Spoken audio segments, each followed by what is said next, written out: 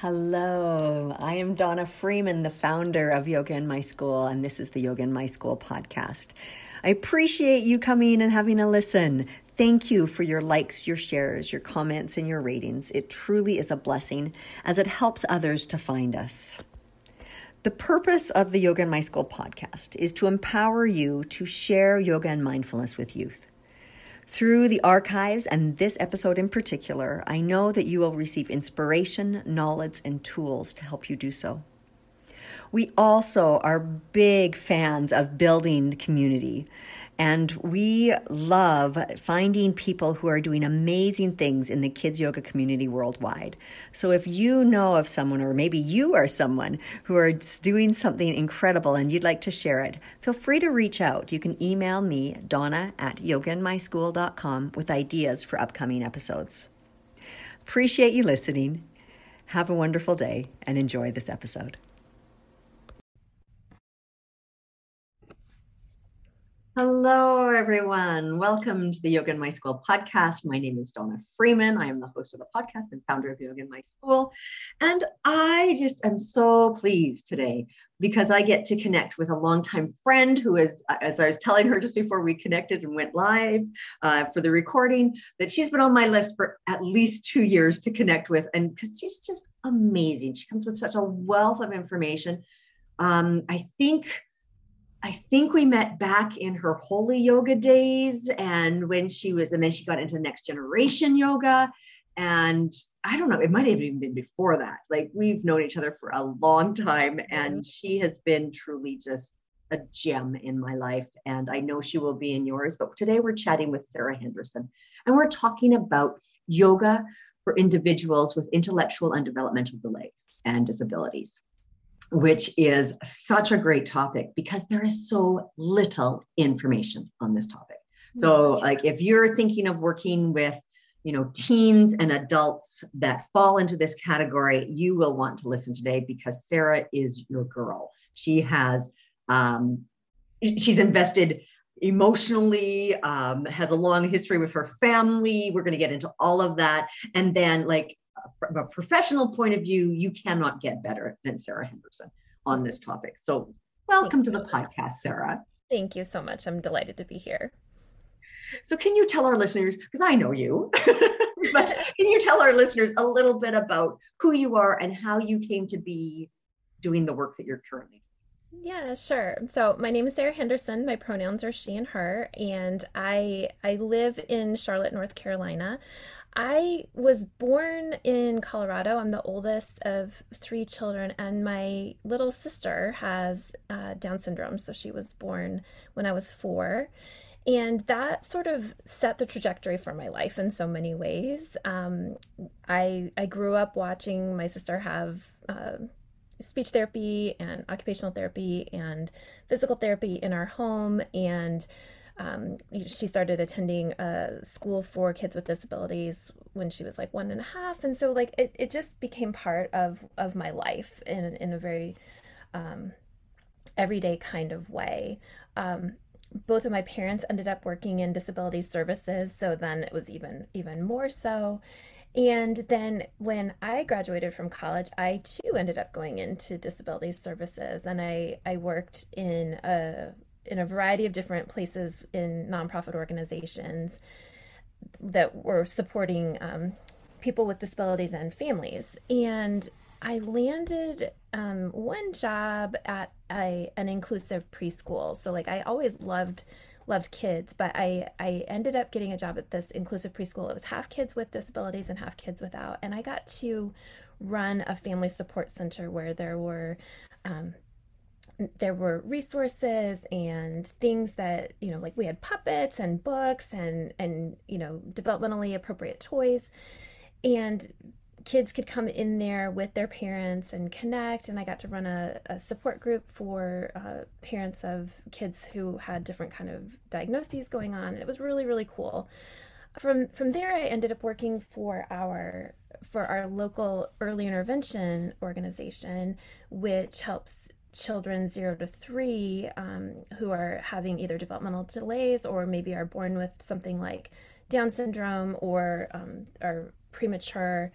And that was just a really amazing job to be able to walk alongside families as they were going through this and being able to help them see, also, like the reality of what's going on with their child, but also the potential and the possibility. And because I had so much experience with my sister, I often got paired with families who had kids with Down syndrome. And and so I then I started having kids of my own, and to I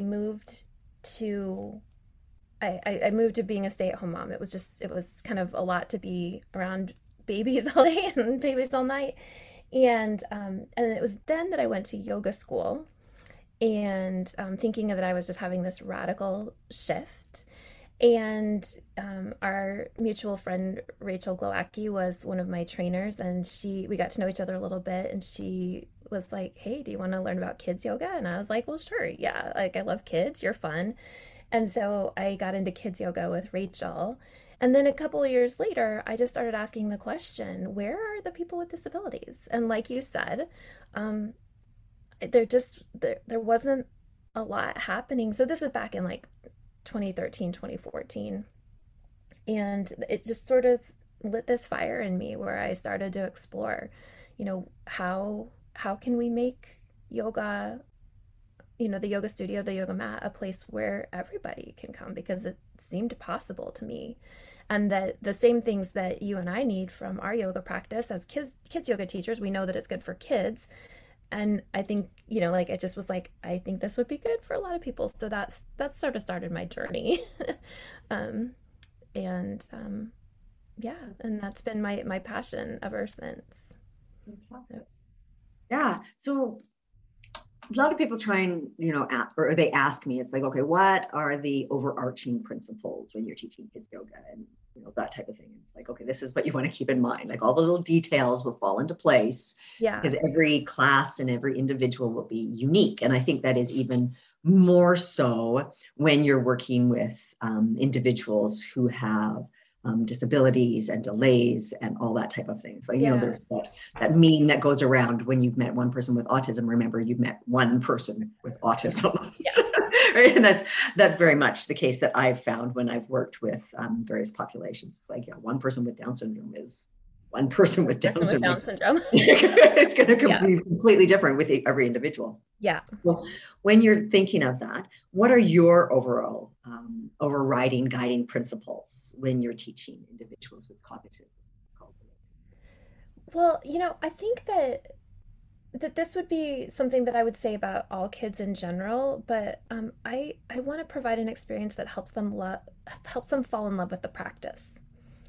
And I think that this could go for kids as well as adults with developmental disabilities, is that I think it's really important that we leave room for there to be that love match, and that when we try to control things and it has to be like this and impose all these rules and barriers around it, like you might in certain kinds of adult yoga, I think we can lose people. And um and, and I think that that's unfortunate, because I think that everyone should be able to find their way in. And these kids don't have the option of like, hey, I might like a yin class, or I might be restorative, or I really like power flow, like we do. Like we can look at the schedule on the yoga studio and say, this is what I'm in the mood for, or this is what I really like.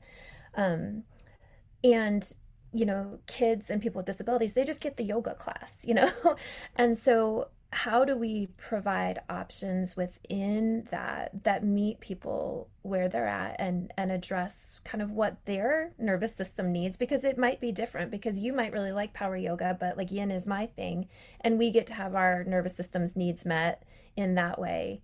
So it's a challenge, but I think we have the capacity. Like I believe in us. We can rise to the challenge.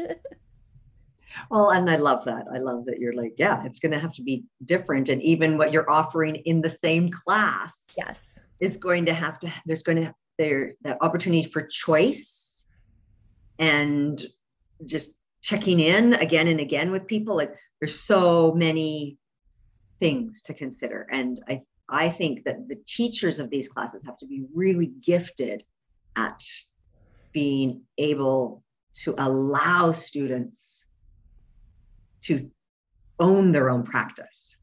Yeah. It's like, I don't know. I don't know how you feel. You do you. Yeah. And be okay with that, right? Instead of everyone is going to do sun salutations exactly the same way. I'm like, well, no, that's not going to happen today. Well, let's take that for an example and kind of like workshop that a little bit. Like, so say as a teacher, I think it's super important for you as a teacher to go in with a plan to teach your students, but use the plan to teach your students. Don't use your students to teach your plan. All right, so let's say I've got sun salutations on my list, and some of my students can do the simple kids version sun salutation. That's great. But let's say I've got some other kids let's say I've got somebody who doesn't like to stay on their mat, who needs a lot more of that sensory input. Like maybe I bring a sunshine face on a stick and I say, what you're going to do, or here's an option for you, is you travel the sun around our circle. So while we're doing our sun salutations, you take the sun and you're gonna make that rotation around us, right? Like the earth goes around the sun, you're gonna take the sun around us. And then let's say that there's someone else who's got limited mobility and all that they've got maybe is finger wiggling. So the rays of the sun, when we draw the sun, it's kind of squiggly. Why don't you give us the warmth from the sun?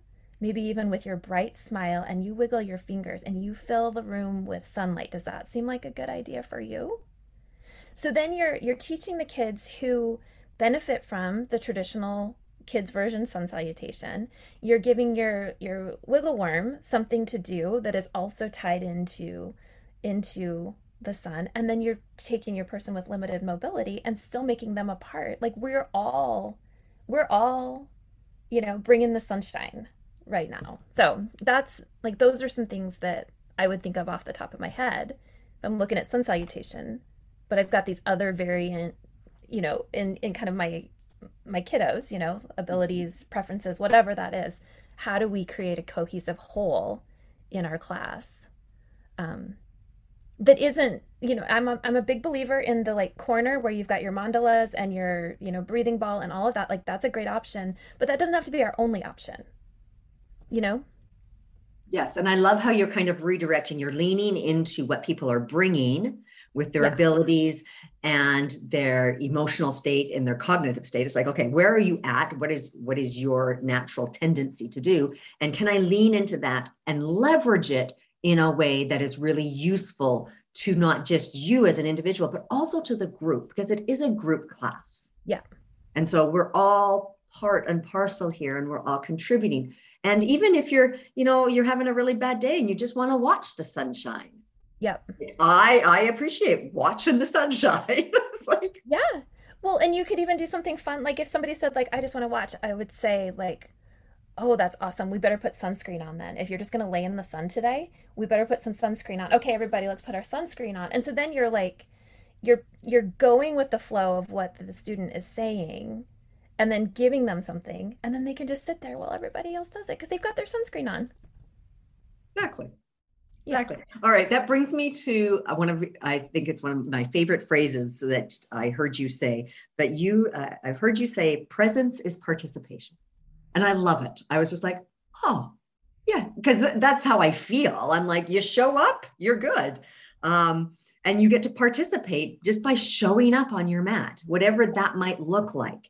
Yeah. And but can you explain how teachers, because sometimes that's a very difficult, or that's a very different approach to participation, means that you're involved. Yeah.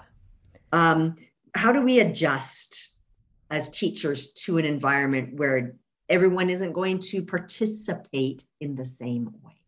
Yeah. I think that it's interesting to think about if you're teaching in a school setting where there is a lot of requested compliance, or if you're teaching in a yoga studio or at a camp or something like that. I think that either way, yoga is something that we are doing that is, it's simultaneously stimulating and calming. And if you have things going on in your body mind relationship that are already creating um, kind of a higher dialogue or frequency of those things, that some of what a neurotypical person might find um, energizing or soothing, like it just the wavelengths might just be higher, and so some of the things that we think are good can be too much for some people with different kinds of it's like language sometimes fails, but like people who are somewhat different than the typical child. And so recognizing that sometimes not doing what you're asking isn't a unwillingness or not being compliant. It's really protecting their own peace. And so sometimes I think people just like to listen. They like to listen to the sound and the rhythm of what's happening. They might want to watch. They might be having pain in their body that day, and the movement wouldn't feel good. And I think that as yoga teachers, we are trying to create an awareness for people to have their body mind relationship cohesive, and also to activate that sense of self-empowerment so that we can make choices, and that's I'm also really passionate about trauma-informed yoga, the accessible yoga mindset that we get to be the boss of our own bodies, right? And I think that if it's important that if we're teaching children, we're starting to lay the foundation for that. Not like, okay, this, you have to do what the yoga teacher tells you, because that can be problematic when you get older, Yes, and it can be problematic at any age, but yes, yeah, if we are right, and as you say, the requested compliance or the yeah, expected compliance, and like you say, they individuals may not have the words to be able to communicate with you what is going on in their experience. So yeah, instead of assuming that it is rebellion or that they're doing it just to piss you off, right, it's like, huh, that's interesting. Maybe what's going on there and how can I work with that? And the other thing is, I've had so many students over the years watch, yep, just watch. yep, And then like I'll hear later from a parent or an aide or something like that. And I'm like, yeah, they went and did that whole class at yep, home. Or yeah, I saw them practicing that breath technique later, yep, and like all that kind of stuff. And so I know my oldest is a watcher. yep, And when he was very young, it was very difficult to get him to join into group activities. Like it took forever. I remember paying for swim lessons once, and he sat on the side of the pool all, well, mm, 7 of the 8 weeks. yeah, And I was just like, you were driving me nuts. But he needed to watch. yep, And then, like in the last week, he finally got in the pool, and I was like, couldn't you done that earlier? But that was his learning process. yeah, Frustrating as all get out for me as a parent, but it was such a beautiful example. Like, looking back, like in the moment, I was just like, wow, how can I get this kid in the pool and do all this stuff? And I was like, no, just let him do it at his pace. hmm, yeah. It he needed to do what he needed to do to feel safe in the environment, and that very well is probably part of what's going on with your watchers and your listeners too, is that they need to get to a place where they feel safe. Um, and and another thing that what when you were talking about reminded me that if someone is there, they are breathing, and breathing is part of the yoga practice, and we're breathing together.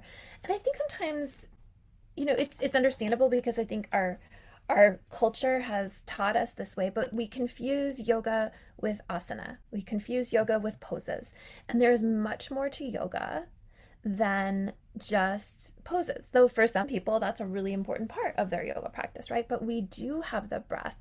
We do have the awareness. We do have that tuning in to our essential nature, right? And so those are things, I think this is important whether you're teaching kids or people with disabilities or kids with disabilities is expanding what you think about as yoga. And so like in some of my classes, sometimes poses are a much smaller part of what we do. We take a lot of time for conversation, like how are you doing? Check in. We would call some of that social emotional learning, but I also think about that as relationship building, because if you trust me and you think I care about you, because I do, but like if you think I care about you, you are probably going to be more receptive to my suggestions. And and I see a lot of times a win, like if there's a new person in the program, they don't want to do yoga, they don't, like that's not their thing for whatever reason. If I keep trying to build a relationship with them, oftentimes eventually they come around. I do have one guy, he like yoga's not his thing, and one day I said, Mario, would you like to try something? And he's like, yoga, no. And I said, okay, yoga, no. Like, thank you for letting me know. And like I honor his choice of yoga, no, and and that's okay. But we sing a lot of songs. We have a lot of conversations. I will sometimes read stories or books that can broaden a conversation around some of the things that we're learning. And we'll take time with props and do that kind of stuff. We bring in somatic exercises. We call it yoga dancing, where everyone just gets to move, and then we take turns leading. Sometimes we'll do some like fitness stuff, jumping jacks or boxing, tai chi moves, and all of that is just expanding this idea of, or maybe not expanding, maybe it's, tapping into what yoga really is, that it's not just poses, and that we don't have to be slaves to these yoga positions. Yeah, I find that the body sensing yoga, just kind of moving in a way, and and giving, I'll give suggestions when I lead that. It's like, hey, I don't know, move your arms. Maybe you're in the waves.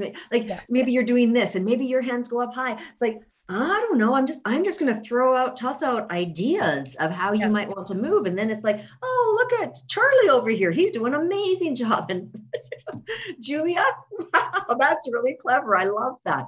Right. And so like you're allowing people to find expression in movement. And I think you're right. I think that is, really, it's not necessarily expanding it, but I often will call it yoga outside of the box. Yeah. It's like, well, what's the big umbrella of yoga, not our little definition of what we think it is. Right. And you can even apply that to traditional yoga poses. So like say that you've got someone who is, so your plan is to do boat pose, let's say. So the kids that can do boat pose, they can do the boat pose, but then you can say like, all right, well, some of you might want to make a boat with your hands, and you can make a little boat with your hands. And then someone else might want to make the sound of the water, or, like, does anybody just want to float in the waves, and you can just move your boat? Like, all of those can be boat, right? And some people might be doing Navasana, but everybody can do the boat, right? Yeah, exactly. And often, because I teach a lot of seniors and little kids. So teaching seniors and teaching children is very much the same. Right. And as you say, it's all about the relationship. It's all about creating this connection, which is yoga. And that social connection is a big part of it. And I personally, like, if you're coming to my class, I'm going to ask you questions. Yeah. And some people, the typical adult, has a really tough time with that. It takes them a couple of weeks before they realize that I actually expect answers. Yeah. But I'm going to ask you questions about how we doing, like how anybody's thighs burning in this pose, like where are we at this morning? or this evening, or, what's going on with you? How did that feel? And like all that kind of thing. And so my classes are very talkative, like definitely more so than, the typical yoga teachers Yeah. classes. And Yeah. some people don't like that. They go to yoga for the silence. And I'm Mhm. like, I want to talk to you. I want to know about you. I want to know who you are and what interests you, Yeah. and what resonates with you. And I think that's a great approach whenever you're teaching anyone. It's like, come come be part of something that's really cool. Well, yeah, and I'm thinking, if we're talking about adults with disabilities or adults without disabilities or seniors, like so many of us that are in that adult age range, we were brought up in a time where our emotions weren't super tolerated. We weren't taught to explore what we're feeling or own what we're feeling. And I think sometimes, people will say, "How are you?" And I'm like, I have no idea. And it's through yoga that I've been able to kind of understand more of what I'm feeling and accessing that. And I think about that a lot when I'm teaching my adults with developmental disabilities, is that so many times their expressions of emotion gets labeled as bad behavior. And I recently was watching Brene Brown's new show, and she said that there are three acceptable emotions for adults: mad, sad, and I'm happy. happy. And she's like, but we've got a whole bunch more. And so I think I love what you're saying, because I think that social emotional learning needs to happen for a lot of us, not just children. Like I think a lot of adults probably have less clues about how they actually feel, that doesn't need to go into one of those three buckets of mad, sad, or glad. Yeah, yeah, exactly. All right. So there's a couple of brass tacks, kind of really fundamental things. What would be your go-to props that you're just like, okay, I'm teaching a class, I have to make sure I grab that? Or activities that you would like always work into the framework of your class. Yeah. Okay. So this is something that I kind of developed over, COVID. For a long time I've used yoga cards, which look like, it's often got a picture or a drawing of a person doing the yoga pose, and some of them might have another reference image, but I've started using just like print out color pictures that are full size of actual objects. So I'm holding up a picture of a jellyfish, for Donna, and I have, a binder full of these different things, and some of them are yoga poses. Um, like I have a picture of the boat, but here's one that's an owl that we do for like a spinal twist. We turn, like we put our wings on one side and then we turn our head the other side and we say hoo hoo. And I have found that having these kind of flashcards versus my yoga flashcards, like they were already following my body shape, but bringing the actual picture of actual objects or actual creatures has helped them learn the poses in a way that the marketed yoga cards does not. And that it's so easy. I go on like Canva or PicMonkey and go to the stock photos, and I just print them out, and it's been absolutely amazing. And so that is something, is using a visual reference to be able to add to your physical reference of the posture and your description of what we're doing. So that's one thing. I always have a meditation, like a glitter meditation jar with me, because I don't care how old you are. Again, I used to bring these into my senior citizens classes, and like everyone likes looking at a glitter meditation jar. And if you don't know how to make them, there are a million recipes on the internet. They're super easy, but this is something that you can use in your lesson plans. If you're doing something on stars, we can do stargazing. For St. Patrick's Day, I have a gold one, and this was our pot of gold. But if there's somebody that's having a sad day or a mad day, This is something that they can sit with, they can hold. It is very calming. And I know a lot of classrooms have this in their calm down corner, where you can shake the glitter jar. So that's something. And, I had another thought and it flew out of my mind. So I might have to come back to that. But those are things that I always have, that I think are really important, that can help frame the class, in a way. So yeah, I love that. And I love that you're using real pictures. I've done that for years. I'm like, you got a printer, you got a laminator, you're good to go. Yeah. Yeah. Right. And you just put yours, if people aren't watching the video, Sarah's were just in a protective sleeve, and yeah. I've done that as well. And so, but like you say, you have a binder. I have a filing cabinet with all of my lesson plans and all of my sets of card decks, yeah. That I've printed out over the years of everything to do with the beach. And they're all pictures of things at the beach. Everything to do with, I have a class, Canada class, because welcome to Canada. And so it's all animals, Canadian animals, and or icons that you would see in Canada. So yeah. Like, the tower in Niagara Falls, and, like all this kind of stuff, the big tree, like there's all kinds of, you get the idea. And so these yeah. are actual pictures. And then we do a pose inspired by the picture. Yeah. And it really opens it up to, I don't know, what do you think? Like if you're going to be a beaver, because I don't know about you, but there's no beaver asana. Right. But if you're going to, a beaver is a Canadian animal, and what would it look like? Right. And it's amazing what people come up with. And then you're opening it up to their creativity and their interpretation. Yes. And like, fantastic.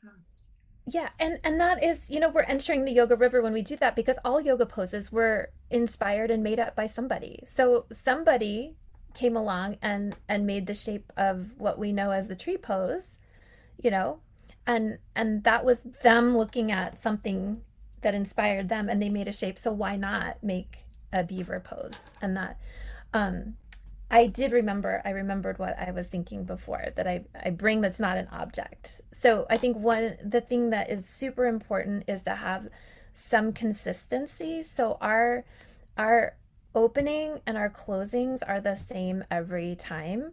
And I think that just gives us some boundary around our practice. And so that it's not, they know what to expect when we do our yoga warm-up and our head to toe stretches at the beginning, and then we'll mix it up, whatever the lesson plan is in the end.